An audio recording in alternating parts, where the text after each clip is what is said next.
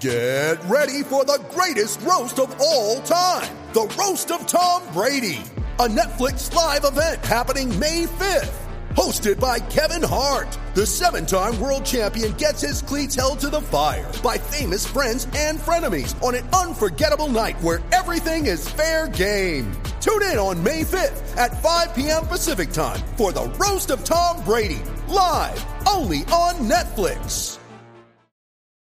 You ready? Showtime. On May 3rd, summer starts with The Fall Guy. Let's do it later. Let's drink a spicy margarita. Make some bad decisions. Yes! Audiences are falling in love with the most entertaining film of the year. Fall Guy. Fall Guy? Fall Guy. That's what the poster said. See Ryan Gosling and Emily Blunt in the movie critics say exists to make you happy. Trying to make it out? Nope. Because I don't either. It's not what I'm into right now. What are you into? Talking. Yeah. The Fall Guy. Only in theaters May 3rd. Rated PG-13. When you need mealtime inspiration, it's worth shopping Kroger, where you'll find over 30,000 mouth-watering choices that excite your inner foodie. And no matter what tasty choice you make, you'll enjoy our everyday low prices, plus extra ways to save, like digital coupons worth over $600 each week. You can also save up to $1 off per gallon at the pump with fuel points. More savings and more inspiring flavors make shopping Kroger worth it every time. Kroger, fresh for everyone. Fuel restrictions apply.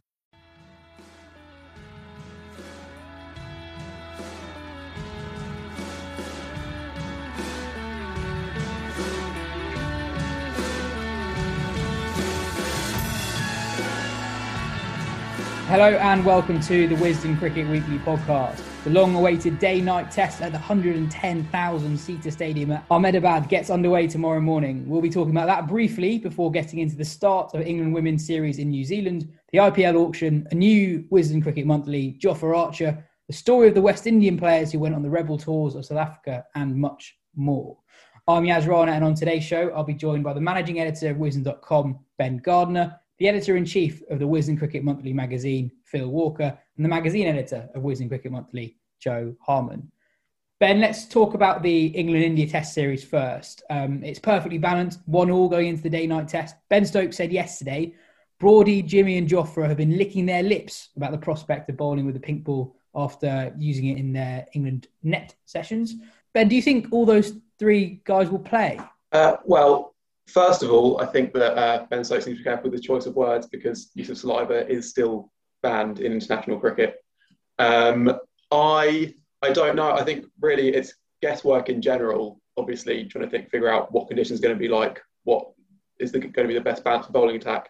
But I think that's particularly the case in this occasion. You know, they've played one pink ball test in India ever, and that was dominated by seamers. They took all 19 Bangladeshi wickets to fall in that game, but then the noise coming out from the Indian camp from their press conferences say that they expect the pitch to spin. So I think that England are going to have to do their absolute best to judge conditions. It seems like they don't have a huge amount of confidence in Dom Bess, at least if we're going to trust in Joe Root's press conference from after the first test before the second one. And that might just sway it. I personally probably would pick him if it seems like the pitch is going to spin. I think you've got Stokes as a very useful third seamer. I would probably go with Jofra Archer and James Anderson in that case, because then you've got your best bowler, James Anderson, and your most versatile one in Jofra. That's personally what I do, but yeah, I think they could be very tempted to go with three quicks, especially because if one of those is Chris Woakes, he offers that batting depth as well, which if the ball is going to be doing a lot, could be very crucial. The pitch spinning and the ball swinging, they're not mutually exclusive. India and England, both camps could be right, and you could just have a really low-scoring test. You could do, and I don't know, in a way that might suit England. I think I've said before the start of the series that England need to be careful not to fall into the trap of not picking two spinners, but I think I might have fallen into it myself, actually, as this series has gone on.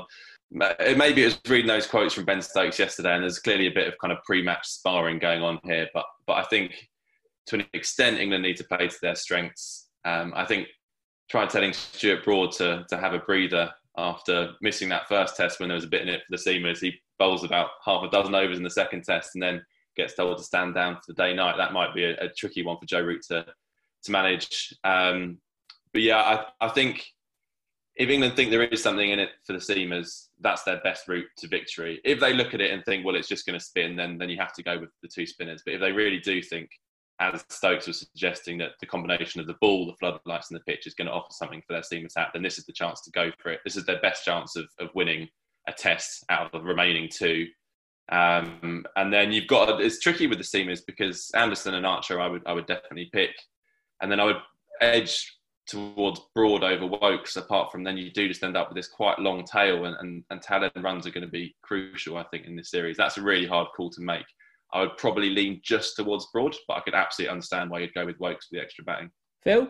It's a very tough one to call, but you can bet your bottom dollar that it's going to turn because India have the outstanding bowler on both sides. And it looks like Ashwin will be their main spearhead until the end of the fourth test match. And he's bowled beautifully up to now. So it will turn. And it necessarily will need to turn because this is the way that India are going to want to play it. That said, obviously, overhead conditions and the pink ball and so on does throw a lot of shade into England's planning. It is a desperately tricky call, this one. I've picked three different teams this morning. I read your piece on Wisden from yesterday, and I think all of you picked a slightly different back bowling attack, and I've gone round the houses on this one, really. In the end, it's all putting your finger in the air stuff because we don't really know what the pitch is going to look like, but I'd be very, very surprised if it doesn't turn quite appreciably quite early on. And as you said earlier, it doesn't necessarily need to be mutually exclusive. It can benefit both styles. I would lean probably by a tiny, tiny margin towards the one spinner and the four seamers, but I can also see a scenario whereby England, lose the toss and suddenly you're seeing these gun players just deal with medium fast bowlers quite comfortably on those kinds of tracks. Broad was completely neutered in the last test match. And the fear could be that the pace off the pitch will be equivalent for most of the game. That said, it's very, very difficult to make the call. And Ben's point about 19 wickets falling in the previous day-night game in India, that in itself is revealing. But then curators can produce whatever kinds of pitches they like these days. And if the thinking for that test match was, well, we've got a stronger seam attack than Bangladesh do, then why wouldn't India have gone with that kind of approach? Now they'll be looking at it and thinking, right, we've got comfortably a stronger slow bowling attack. So let's work to our advantage on that score. It's really tricky, this one. My instinct is that they will go in with the seamers and the one spinner in Leach. That's my instinct. But it's fraught, however they play it. One thing about day-night tests for me is you can get sucked into thinking that they're these completely different beasts to normal red ball tests where, ball completely dominates bat, where no one could buy a run. When actually, we've seen triple hundreds in day-night tests. We've seen day-night tests go late into the fifth day. It doesn't necessarily follow that it's going to be, an absolute minefield and, 50 is going to be as valuable as 150 kind of thing. The other thing, I guess, that will come into it, which we kind of have no way of knowing, is what kind of state Dom Bess is actually in sort of mentally and technically, because, they would have taken a knock after that final day of that test, especially if he had a look on social media at some of the stuff people were saying about him, and if he sort of listened to that press conference where, Joe kind of talked about how he has sort of like a lot to learn, a lot to improve on, about how hard it is to do that against the best players of spin in conditions that suit them. It's then hard to bring him back in. But then the other side is that he has spoken a lot about how his mentality is his greatest strength as a spin bowler. So this will be kind of, if he does get selected, this will be a significant test of that.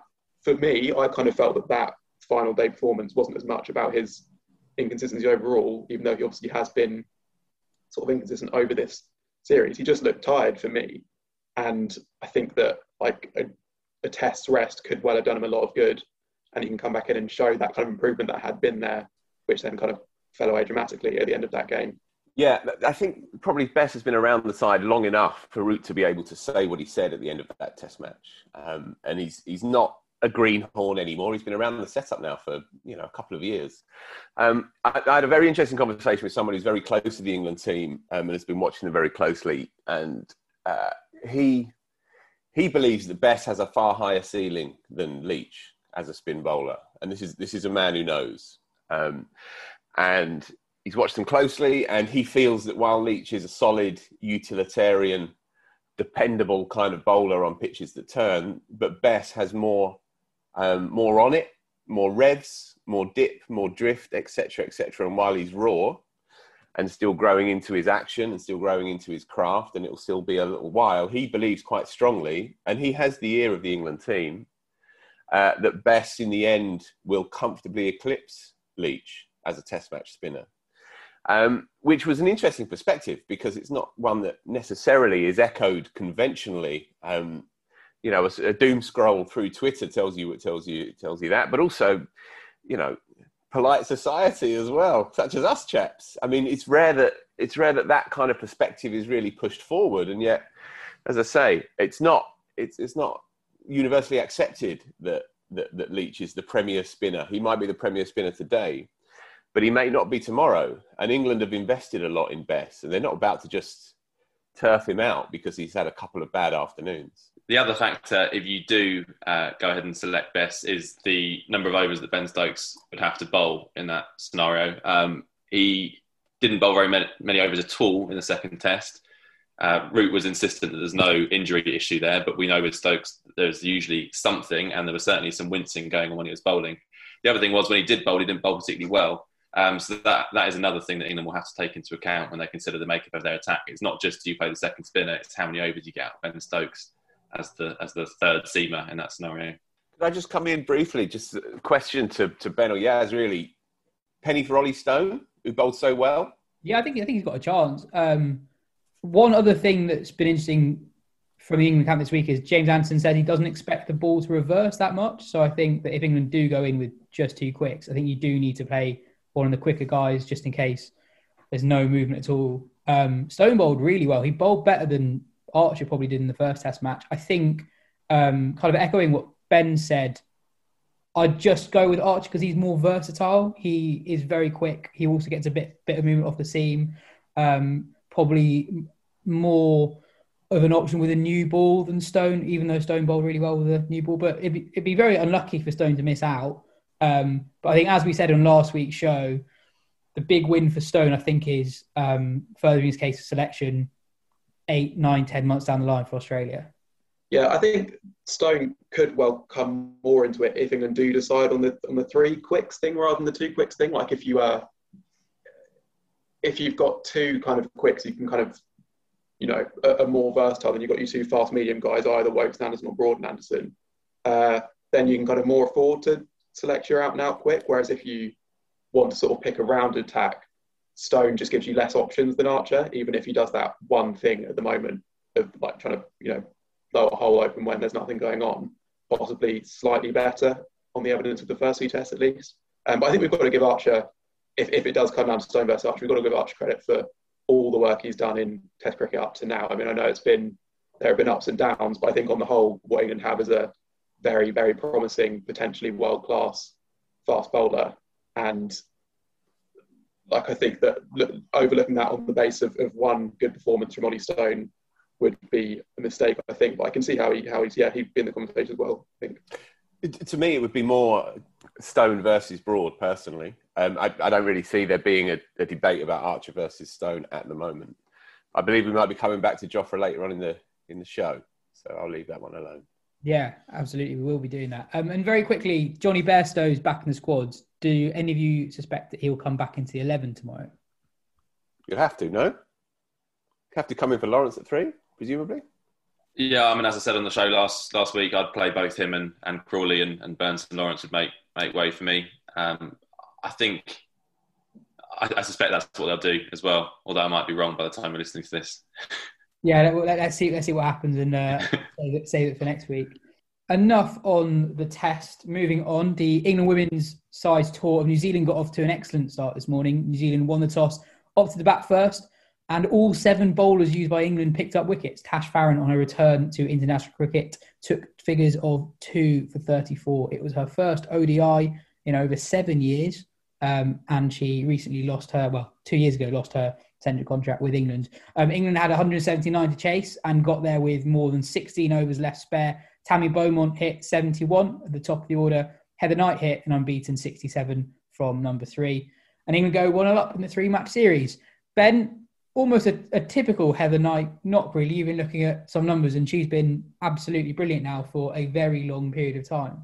Yeah, she's averaging just over 50 since the start of 2016 in ODIs, which is a very long time to be that good. And she's still kind of going under the radar a little bit, I think, in that England women's side. I guess partly when you're the captain, you spend less time talking about yourself and your own game than you do the team and whatever selection conundrum is going on at that moment in time. And also, she's not the kind to make, I mean, even this wasn't really a huge statement knock. You know, it was a very good 70 at the end of a potentially tricky chase, but she's only got, 100, whereas she gets a lot of 50.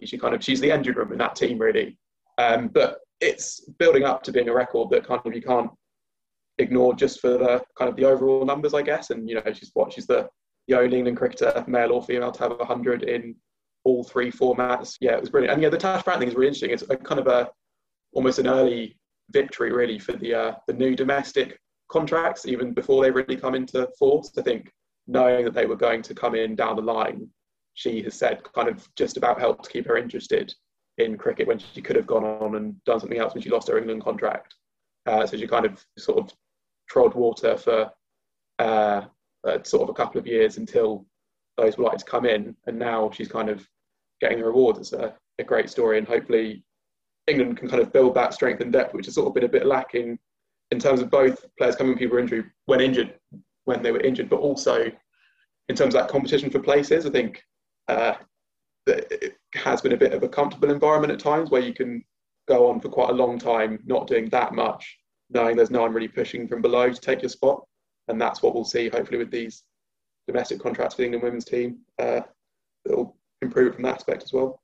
Yeah, I think there's real competition for places in the bowling attack at the moment. I mean, Kate Cross wasn't playing this game. You've got Izzy Wong in the touring group as well. And as we talked about before, loads of spinners who've done well in parts for England in the last couple of years. So, yeah, and it's the start of a huge 2-year period for the women's side. Not quite as much going on in 2021, but it all gets into action in 2022, where next winter there's an Ashes series, a 50-over World Cup. Next summer there's the Commonwealth Games, and then the next winter there's a T20 World Cup. And that all those 4 big tournaments happening in the space of about 12 months. So a huge period of time for women's cricket. There's been some more international cricket in New Zealand this week. New Zealand's men's side went 1-0 up against Australia in the first of the 5-match T20I series. Devon Conway's fine start to his T20I career continued with a 99 not out.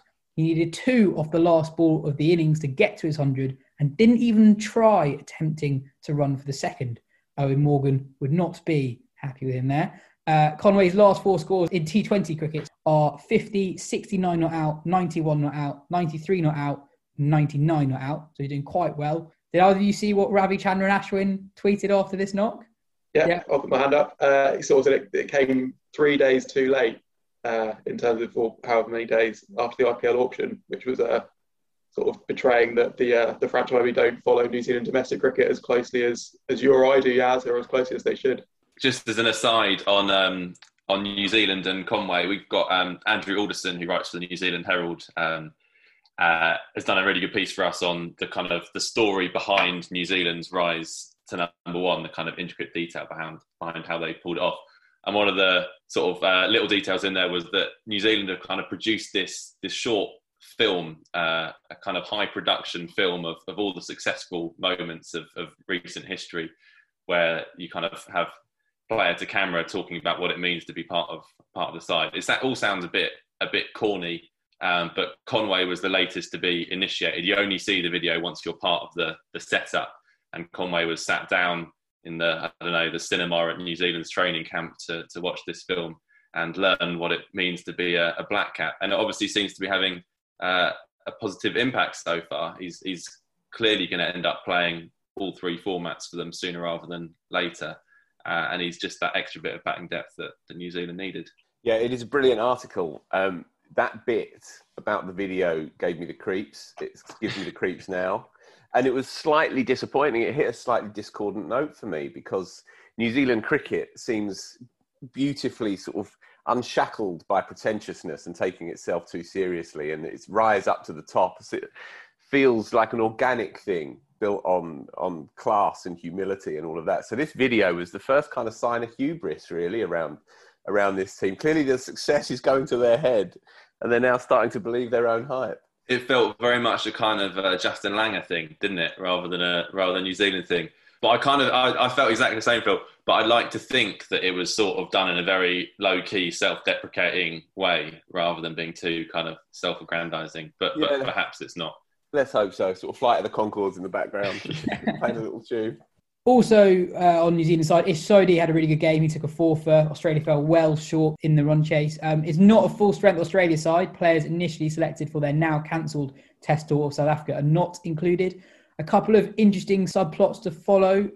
Aaron Finch has barely scored a run recently. His last 10 T20 scores are 18, 8, 0, 14, 13, 0, 10, 4, 6, 1. Josh Felipe made his debut. He actually took Finch's place at RCB in parts during the recent IPL, so that'll be interesting to see how he goes. And he's not played yet, but the teenage leg spinner Tanveer Sangha, who had an excellent BBL and had an excellent Under-19 World Cup last year, is in the Australia squad. He's not played yet, but you think he'll get an opportunity before the end of the series. Joe, before I'm going to ask you your moment of the week, I'm going to say my moment of the week because I basically always forget to do mine. So I'm going to do mine now, which was David Gower being back in commentary in the PSL. I saw the announcement last week and I was reasonably pleased with this, but then actually watching it, I think his first stint had James Vince at the crease as well, who was looking really good. So that was an apt way to mark the comeback. And I know we were used to having him on our screens for a long time, but he really is just an excellent commentator. His voice is amazing. I guess some people think that you have too many old guys commentating on T20 cricket who've never played on it, but he's still really good. Like the way he dissects the techniques of batsmen playing individual shots, classical or more unconventional, is still excellent. And that was really nice to see him back. Has he shared the commentary booth with Danny Morrison yet? That's something I can't quite imagine. I was just going to say it's something that shouldn't really work, but it actually kind of does, weirdly. Really? In kind of like a chalk and cheese sort of way, like Gower's sort of smiling ironically the whole time, but also is kind of being energised by it, I think, as well. It's really nice. There was a bit of strained mobile phone banter with Simon Doull that I don't think entirely landed, talking about how old Gower's phone was, which, there's better jokes out there, I think. Joe, what's your moment of the week? So mine came at the IPL auction, which I thought was kind of fascinating to watch, really. I didn't watch it kind of hammer by hammer, but just to kind of follow what it's become, really, because it's increasingly the case that it matters less where you sit on the overall scale of world cricketers and significantly more what discipline you perform. And obviously that makes sense, really. It's a result of a kind of much more scientific, data-driven approach, and there's kind of a lot less of the kind of collecting of Galacticos that we used to see, which was kind of fun but often a bit silly.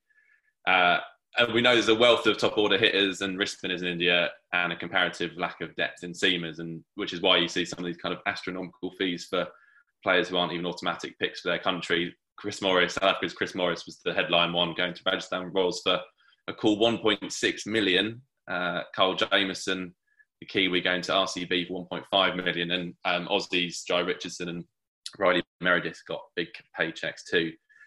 So it might look odd, but there is logic to it. All that being said, my moment was Adil Rashid going unsold, which just felt very strange to me. And there's a risk from a kind of Anglo-centric perspective that we think English players are a bit better than they are, and I'm sure that is the case in some instances, but that's just not the case with Rashid, who is undeniably a world beater alongside Archer, the best bowler in the best white ball international team in the world. And I don't claim to be an IPL expert here, but it did feel like there were a couple of routes in that he could have got, even though there is this wealth of leg spinners. RCB retained Adam Zampa. another leg spinner who's good but nowhere near in the same class. And there's an argument that Rashid might not have got a huge amount of game time there because of the other overseas talent they have. But the one for me was Chennai Super Kings, Dhoni's lot, who finished one from bottom last year and kept on Imran Tahir, obviously a leg spinner, and Mitch Santner, and forked out a lot of money for Moeen Ali, and then made the off-spinner Gautam the most expensive uncapped Indian in IPL history. And meanwhile, Rashid goes unsold. I know, I'm sure there are some intricacies and factors that I'm missing here, but it did strike me as very odd that that Rashid couldn't find a spot.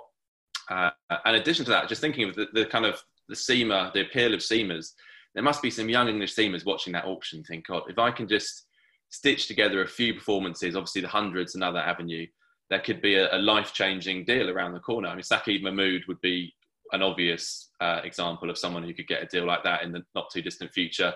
But even I run them down like George Garton at Sussex or Matt Potts at Durham, who are both going to be playing in the 100. They're not necessarily that far away from making more in a year than they ever thought they could have across their whole career. And it's an exciting time. A bit like Tamal Mills had a few years back when he was the kind of the hot pick at the IPL. Because you're right, there is obviously a lot of analytics insight that goes into it, but also there's clearly a lot of emotion that feeds in, and also just bias on Indian performances. Like Kyle Jamieson is an interesting example of a player who doesn't hugely have a T20 record to speak of, I think, but did blow India away in a couple of test matches last year, and then he gets a bumper deal. And yeah, it's interesting. But the Chris Morris one is that's a fascinating one because, as you say, not at all a global superstar and is now the most expensive player in IPL history, I think. Am I missing something on Adil Rashid? Are there reasons behind his non-selection that I've not picked up on? I don't think so. I think it is. I agree that it's odd, especially it is true that there aren't a huge amount of leg spinners that get picked, and those four, I guess, Rashid Khan as well as Tahir, Zampa and Rashid, you'd put as, I guess, maybe the top four leg spinners outside India. But I agree with you that I would put Rashid above Zampa and Tahir in that list. And it's odd that he's not seen in that bracket. It's a strange one. And Alex Hales missed out, of course. Just can't catch a break at the moment, it seems. Yeah, but I don't think a single overseas top or opener got picked up in the auction this time. I think that teams just across the board seem pretty happy with their options up there. But yeah, it's a shame for him. But we might still see him play possibly because it seems like Warner's still dealing with his injury. I'd imagine he's quite near the top of a lot of teams' lists for injury replacements, I guess, if someone does have to miss some of the tournament. The other two interesting buys for me were Cheteshwar Pujara, obviously he of the lack of intent from the India-Australia series, but also a man with more T20 hundreds than Owen Morgan and Jos Buttler combined. So, which is 1-0 if you're keeping score. And there was sort of like a weird round of applause when Chennai Super Kings bought him, as if it was almost like sort of like an honorary thing, thanking him for his services to Indian cricket rather than a real thing. But I think there is possibly some logic there. I mean, he's a good player of spin, and that ground they play on often takes a lot of turn. So if it's a sort of 140 plays 140 game, you need someone that's going to guarantee you're going to sort of get up to that total. And also maybe just a good guy to have around the team if you've got a youngster who has no idea how to play spin, and you've got Pujara, one of India's best ever, to sort of give him some coaching, possibly.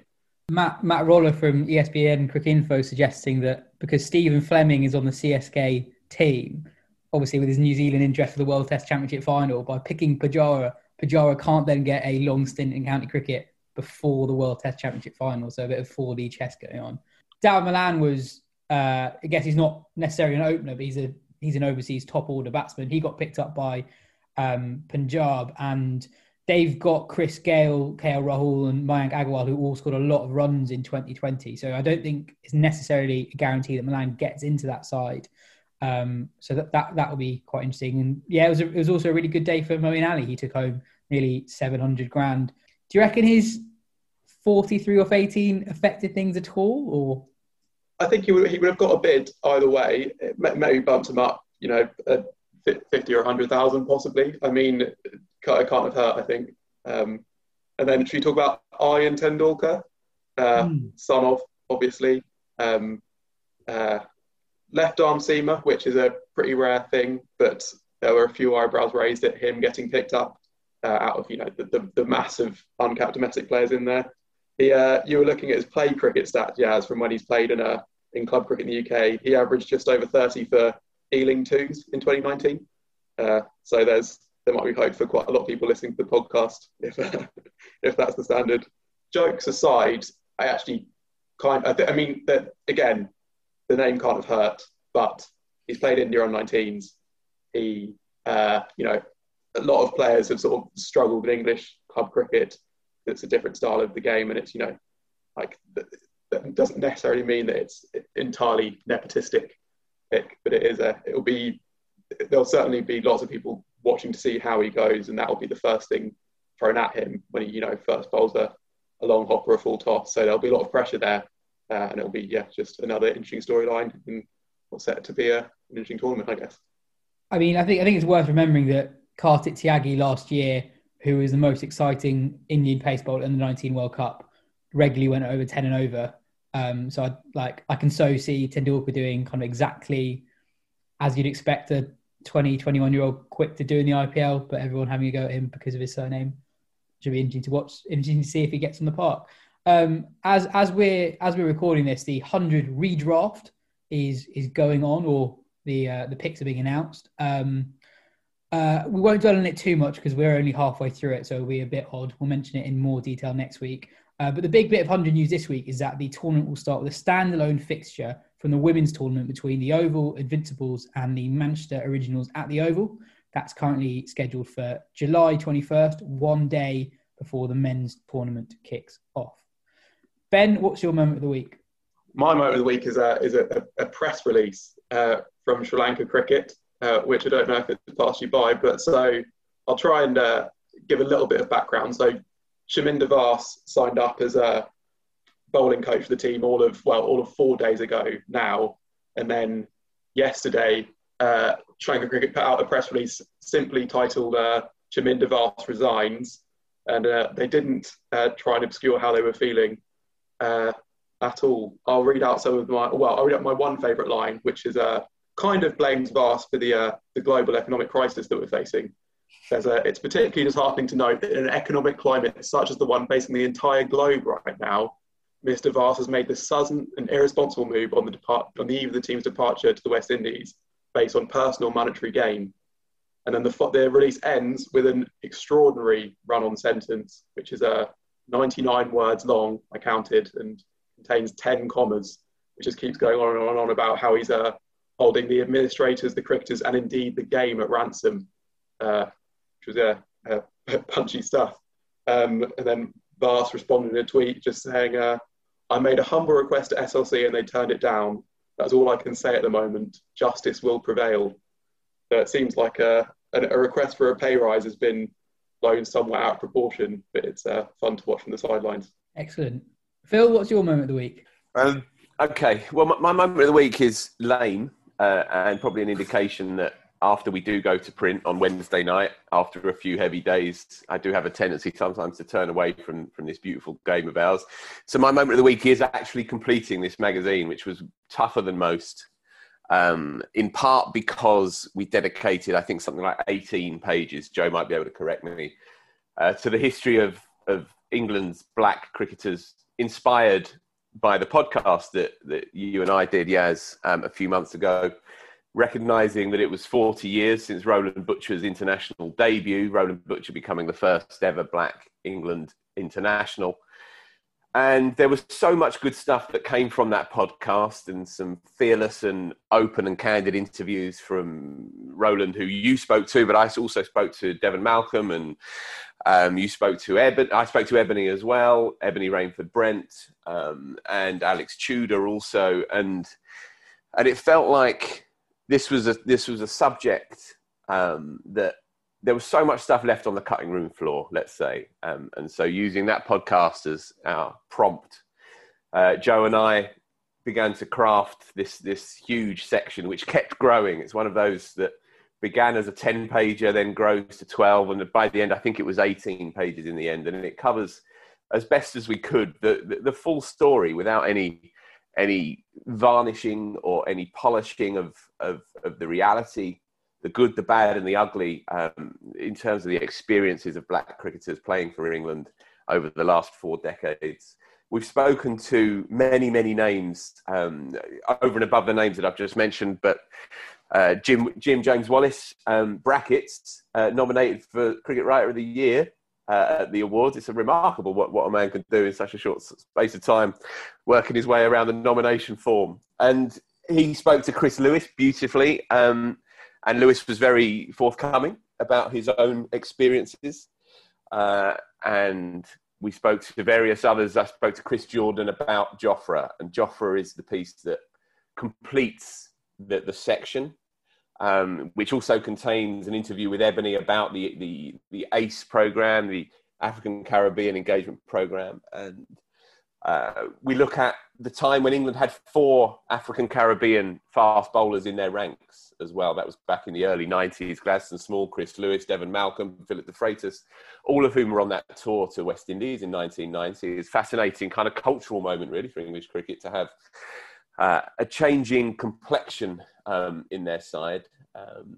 And yeah, we rolled through all the way through to the Archer piece, which I wrote in cahoots with various people I've spoken to outside of the game as well, people who are observing English cricket with a keen and affectionate eye, but also recognising that its bowling attack is now spearheaded by a boy of African Caribbean heritage who is changing the complexion again of what is often quite a kind of socially narrow-looking England cricket team.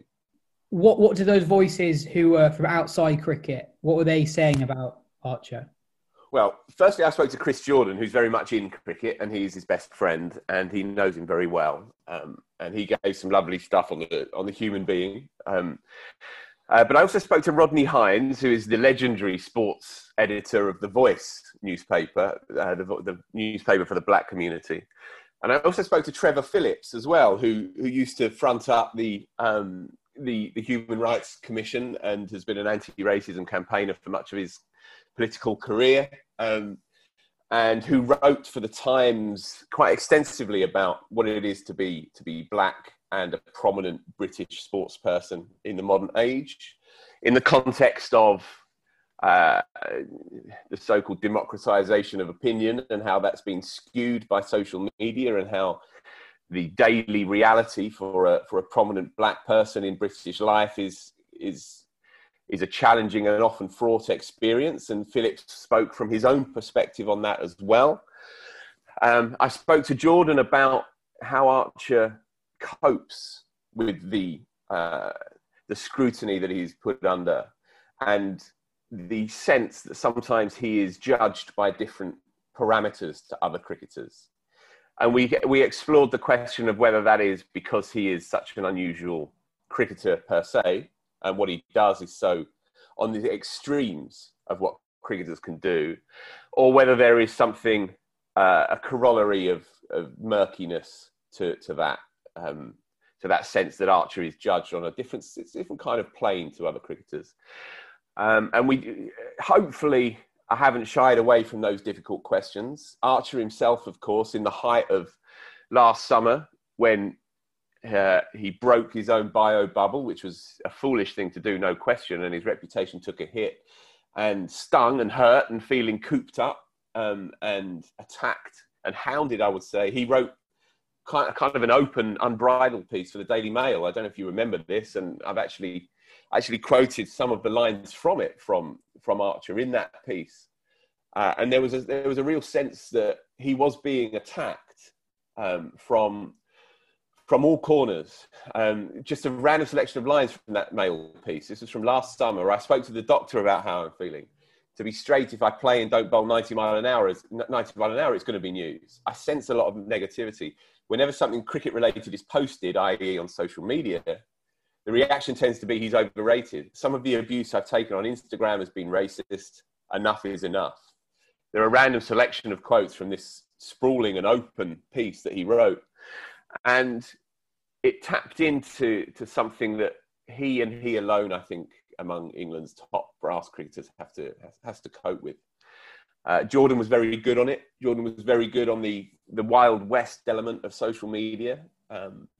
and how without regulation it's going to get out of control. And both Phillips and Rodney Hines, as I mentioned earlier, they both chime in with similar points as well. And Rodney Hines said something in particular to me, and he has studied this and written about this extensively, and he knows a lot of the black footballers personally, has interviewed Rashford, has interviewed Hudson-Odoi as well, who's been subjected, and Wilf Zaha as well, who's been subjected to all kinds of crap on social media. And he said the one thing that Archer guaranteed when he bowled that over, that famous over in 2019, he guaranteed that he would be scrutinised. He guaranteed that he would be hounded. He guaranteed, because he was a black man doing the business at the top of British life, that he was going to be subjected to this kind of stuff. You hope that England cricket is aware, and I think they are, and I think he requires and needs protection and support. And I'm not saying that English cricket, as in the organisation of English cricket, at the top of English cricket, deserves criticism necessarily, but certainly Archer's story over the 2 years that he's been involved in English cricket is a unique one, and I think it needs to be treated therefore as such.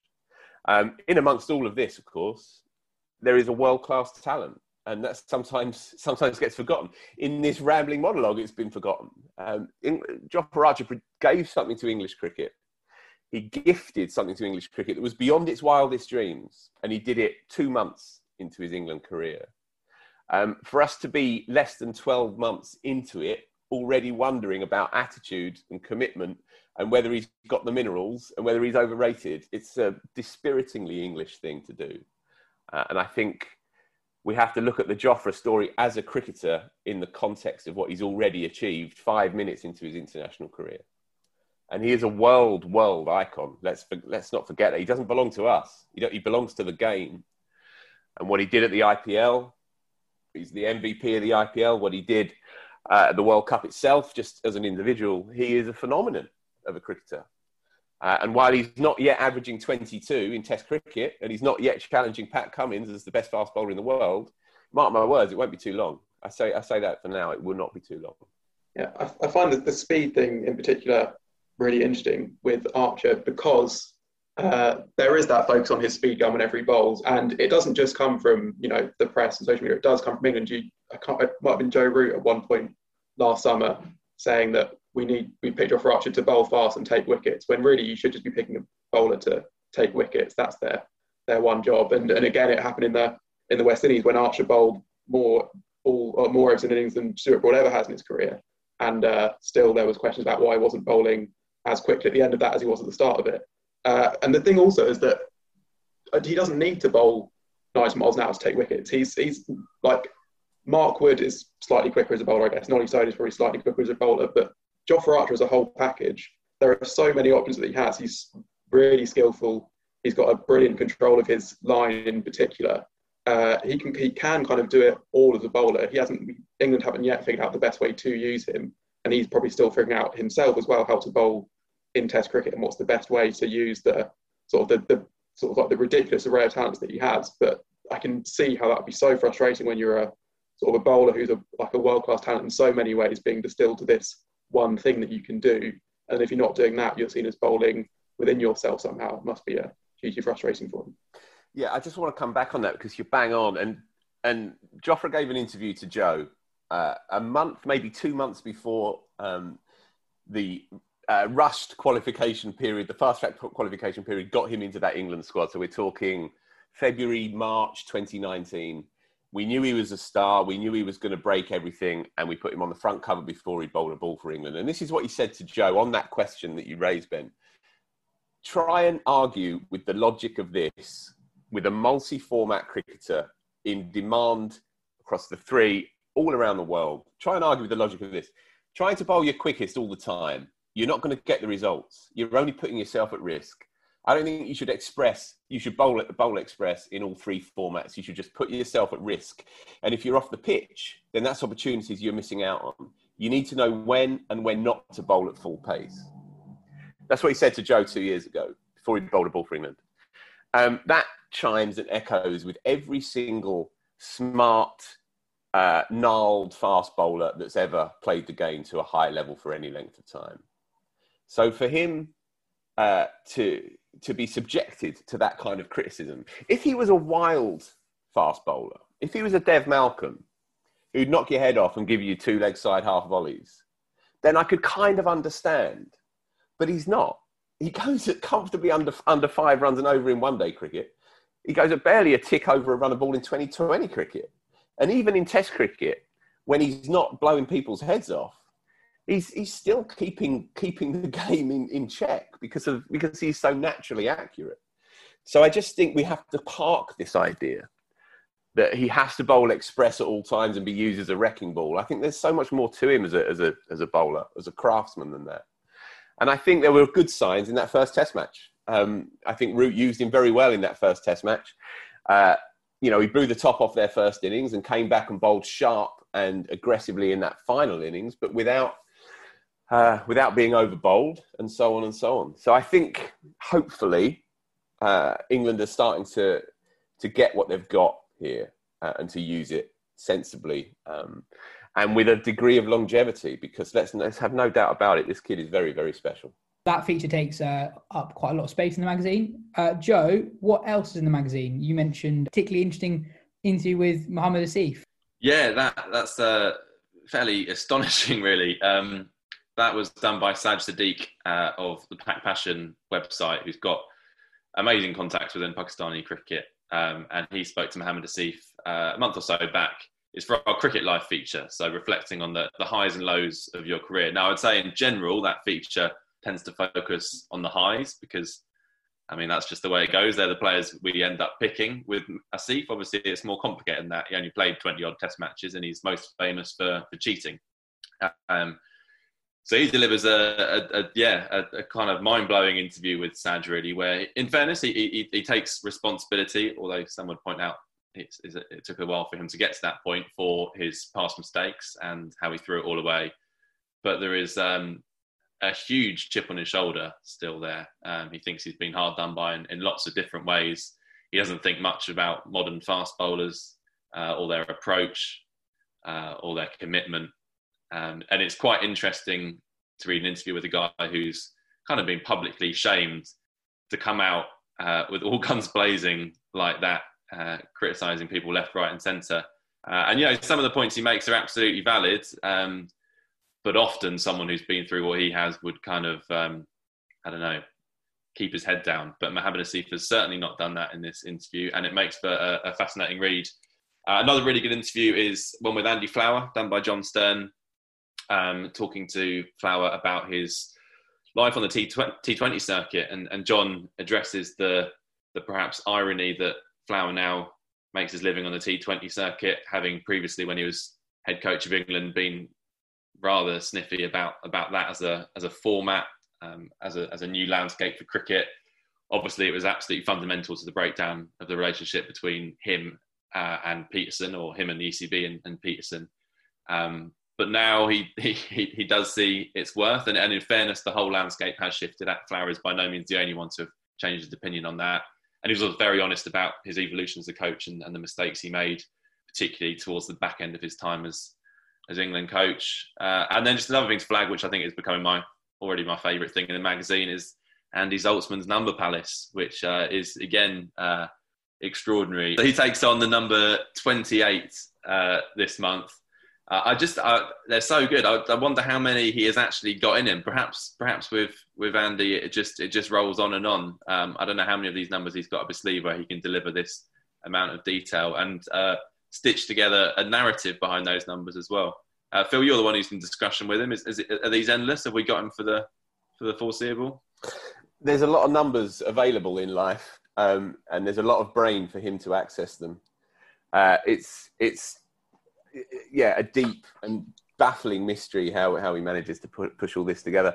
And he's never not thinking about it. I've received emails long after we've gone to print with more details about random and various numbers. I see him being our number palace steward until this whole farrago is done and dusted, Joe. It's quite special. I was actually going to mention that myself. It's rapidly becoming my favourite page. My dad phoned me up. He said, what the hell's going on here? Who is this man with the hair and the brain and the numbers?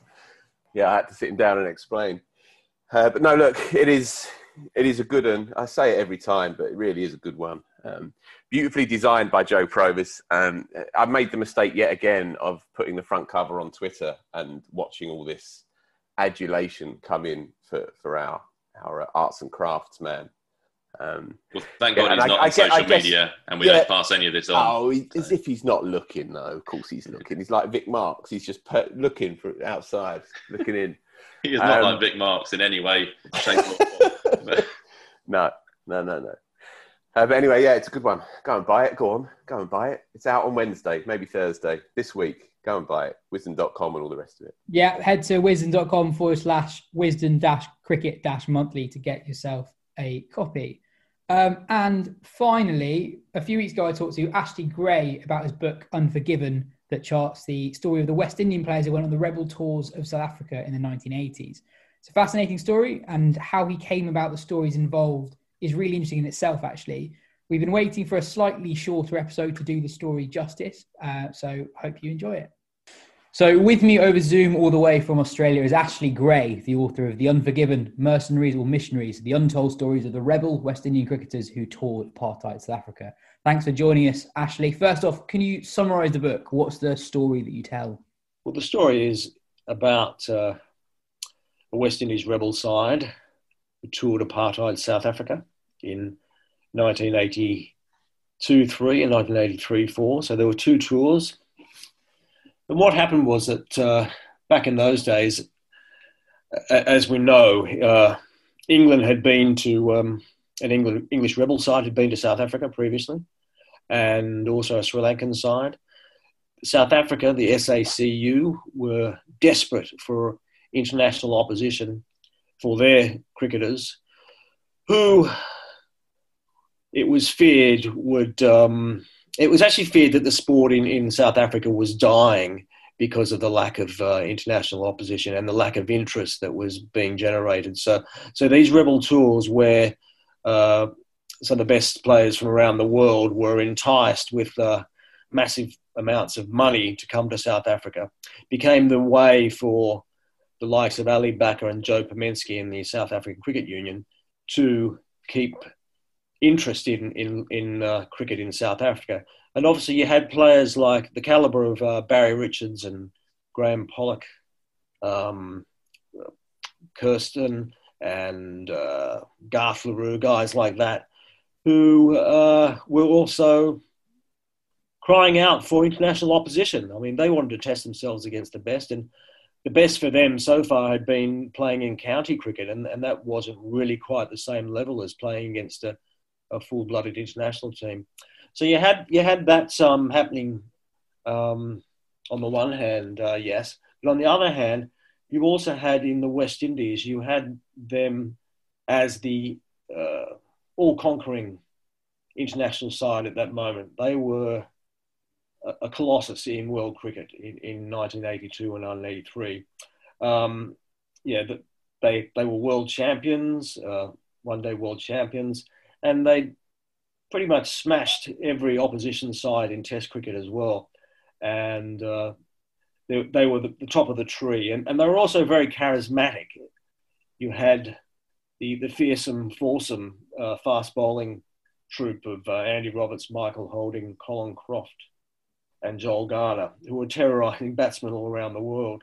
Plus you had once-in-a-generation batsmen, the calibre of Viv Richards, Gordon Greenidge, and of course, Captain Clive Lloyd. And Viv Richards was so much more than a batsman. He was a symbol of black pride across the Caribbean. And what you had was that this West Indies side, this great West Indies side, was pretty much a symbol of all that the Caribbean could achieve and how it could assert itself on the international stage. But at the same time in the West Indies, you also had a lot of good players who would have walked into other international sides, and they were being they weren't being pushed to the margins, but they weren't able to crack it into that remarkable West Indies side. And some of them who were over the hill had kind of been jettisoned, and so you had fantastic players like Alvin Kalcharan, Lawrence Rowe, David Murray, who many say is the best West Indian wicketkeeper ever. These guys were destined not to play for their country again. So, but they were still quite young. I mean, in their early 30s, they still had a lot to give, as Alvin Kalcharan proved. I think he was a Wisden Cricketer of the Year in 1984. Plus there were a lot of very fast bowlers who were unable to crack that quartet. You had Sylvester Clarke for one.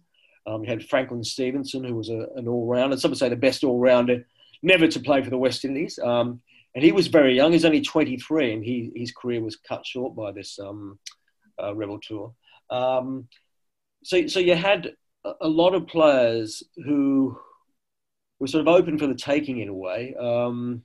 Their careers were going nowhere.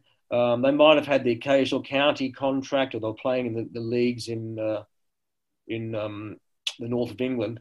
But a lot of them were only playing Shell Shield in the West Indies, and that was 5 first-class games a year, and they were doing a bit of coaching on the side. So when Ali Bakar came with brandishing, almost a blank check, well, actually a check, in the region of $100,000 US, which was 80 times more than what your average Jamaican could expect to earn in a year.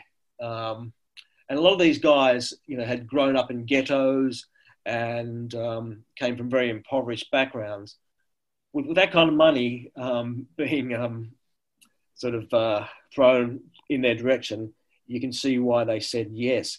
But the other strand to this yes is, of course, that different to the English tour of the Rebel English tour of South Africa was the fact that this West Indies side was comprised of almost entirely black players and a few East Indian Caribbean guys.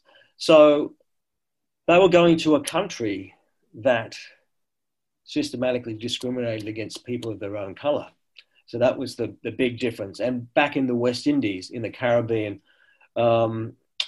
pretty much all the governments there had been were very anti-apartheid, and justifiably so. And they'd signed onto the Glen Eagles Agreement, which had forbade sporting contact with South Africa.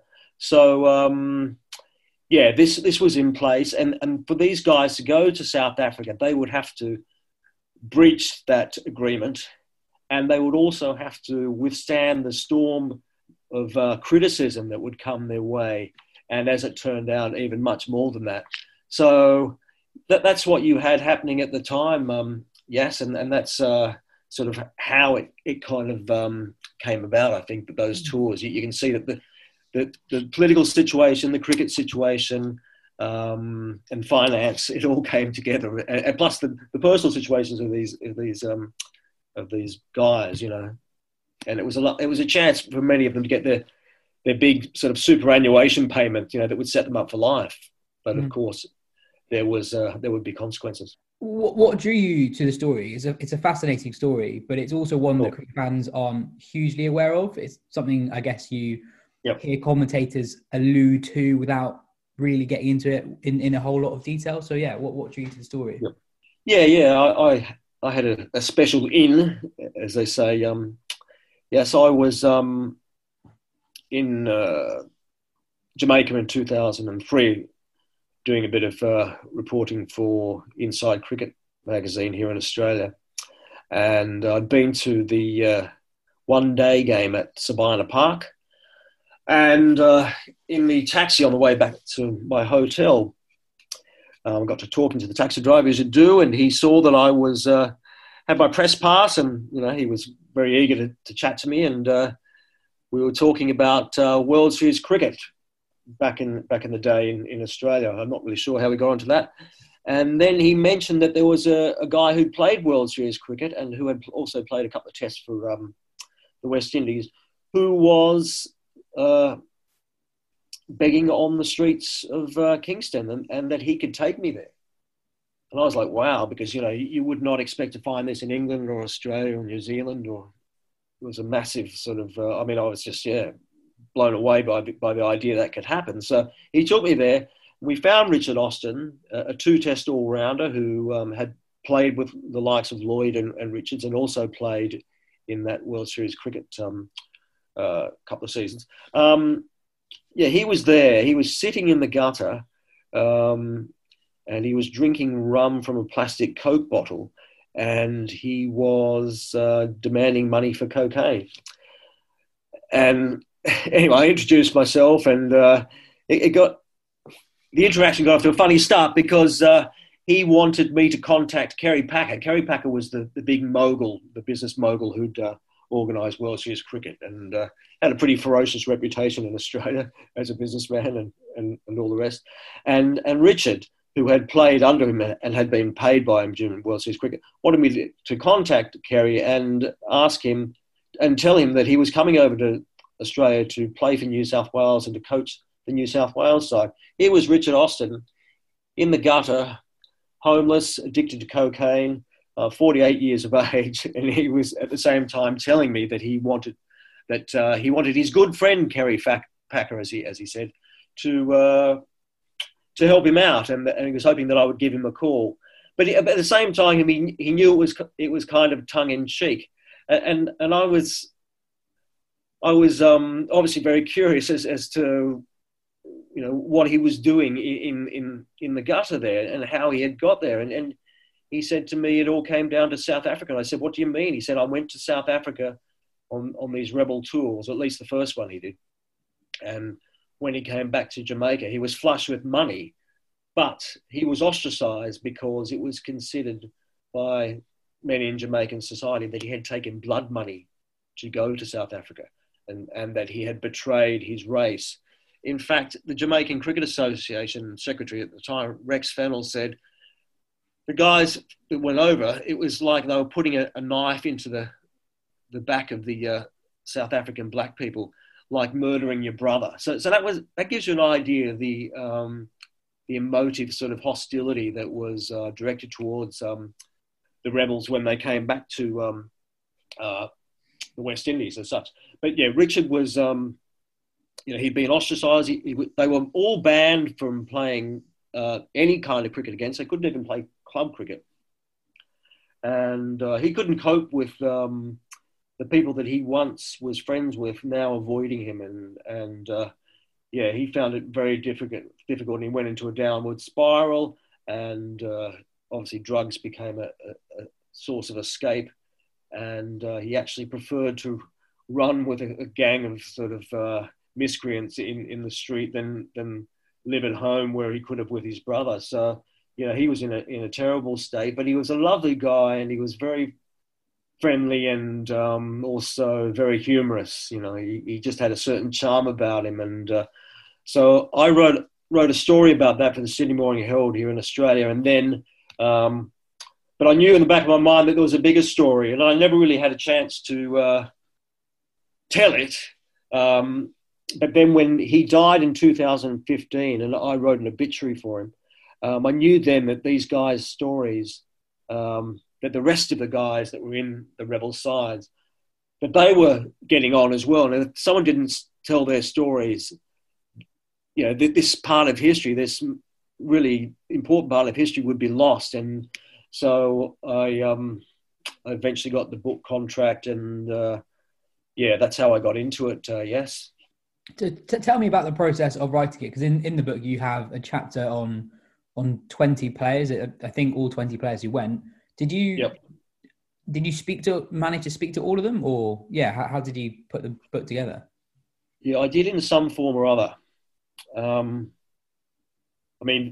of them I interviewed. I think 14 face to face and 2 over the phone. But there were 4 who were extremely hostile and did not want to take part in the interviews and take part in the book because, as I found out, it was still such a controversial topic in especially a place like Barbados, where a lot of these guys now had quite good jobs. They were unprepared to talk about the rebel tours because they knew that it would bring up controversy and that perhaps there would be a backlash against them. So it was a tough process. I went over to the Caribbean and I made sure that I tried to contact them all, and it wasn't easy going because many of them were dubious about me as well. They're thinking, what the hell is a white guy coming over here trying to tell our story? And I had to win their trust and tell them that, Fazir Muhammad, the Trinidad cricket commentator, said to me that, it is kind of funny that a white guy has to tell our story, but, often in the Caribbean, he said, it's people from outside the Caribbean who tell the stories, the history, because there's reluctance to take on these things. And I think you find that in any society, there's often an outsider who'll come in and tell the story, so it was kind of hard to get them on board, but I reassured them that I was trying to help them take their place in history because they had lingered in the shadows of history for too long and they all had a story to tell. And whether they were right or wrong was not really for me to decide, the moral argument. It was more to discover what had happened to them and to eke out their humanity and the human side of their story, because ultimately they weren't actual criminals, but in some ways they were treated worse than criminals because it was a moral crime they committed in the eyes of many. So I interviewed over 150 people for the book, which, as you can imagine, was quite difficult at times because a lot of people don't want to talk to you or they don't understand what you're trying to do. They don't have the same self-interest as you. And there was a time when I was in Barbados when a former Test player who'd played with the Rebels told me in no uncertain terms that he didn't want to speak with me. And then I went to see Emerson Trotman, who was one of the guys who went over with the Rebels, a Barbados batsman who owns a bar in St. Lawrence Gap. And he told me in no uncertain terms that he wanted nothing to do with it. And, I just felt quite crappy after that. And I remember the next morning waking up, hotel room, you're looking out, it's Barbados, it's a lovely sunny day, azure blue waters, the sort of yellow sand, palm trees.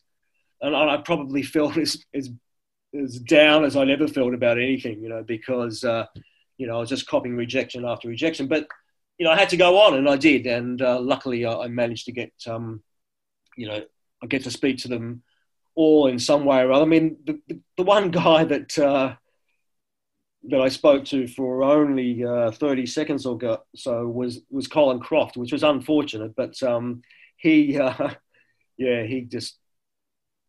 lived up to his reputation as a very sort of hard kind of guy who takes no prisoners, and he basically told me to get lost. But I still spoke to him, and I also spoke to Sylvester Clark's.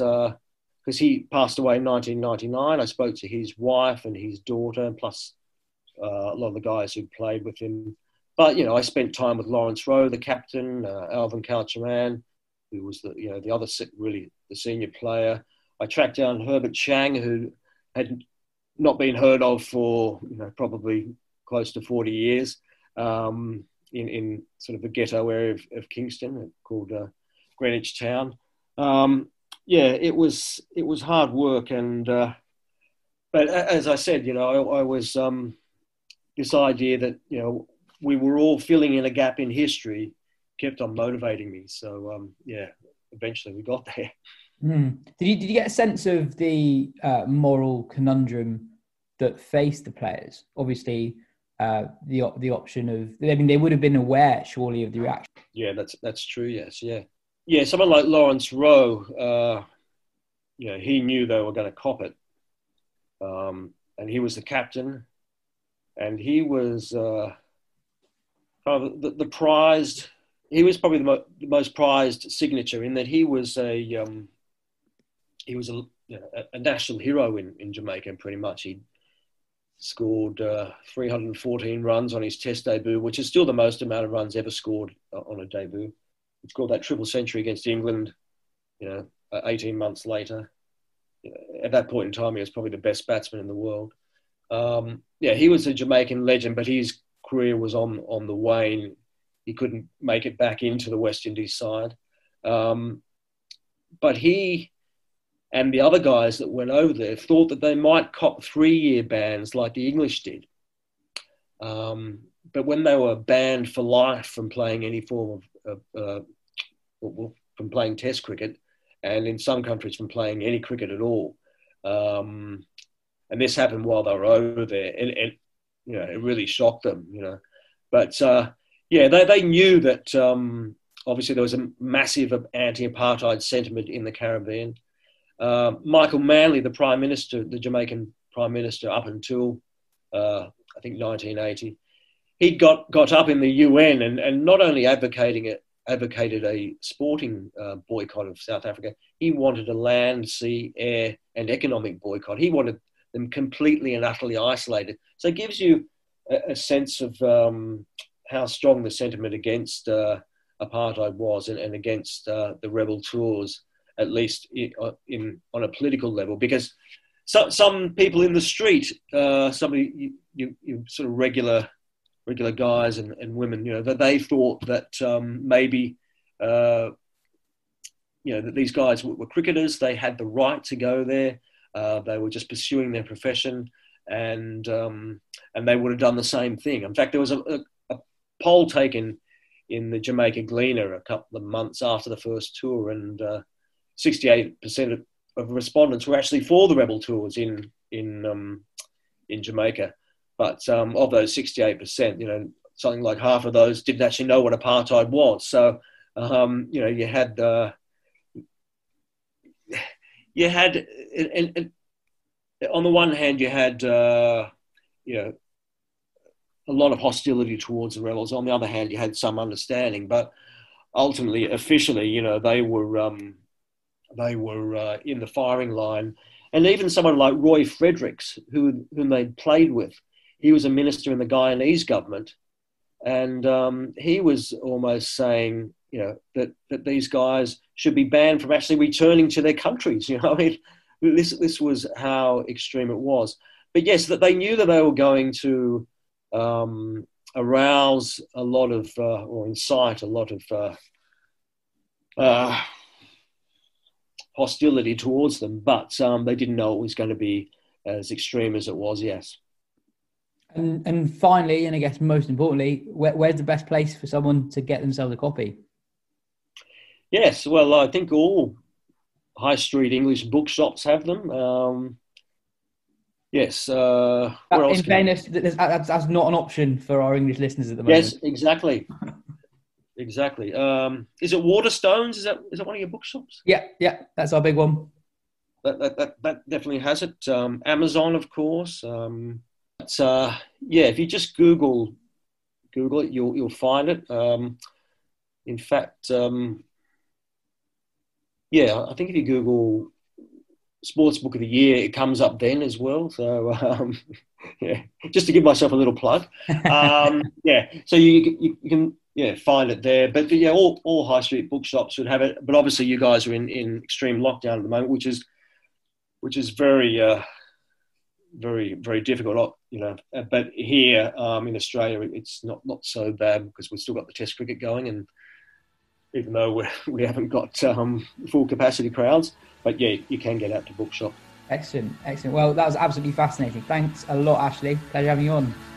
Thanks, yes. Appreciate it. Love your work. Thanks, Ben. Thanks, Phil. Thanks, Joe. This has been the Wisden Cricket Weekly podcast. Thanks for listening. If you enjoyed it, tell your friends, and we'll be back next week.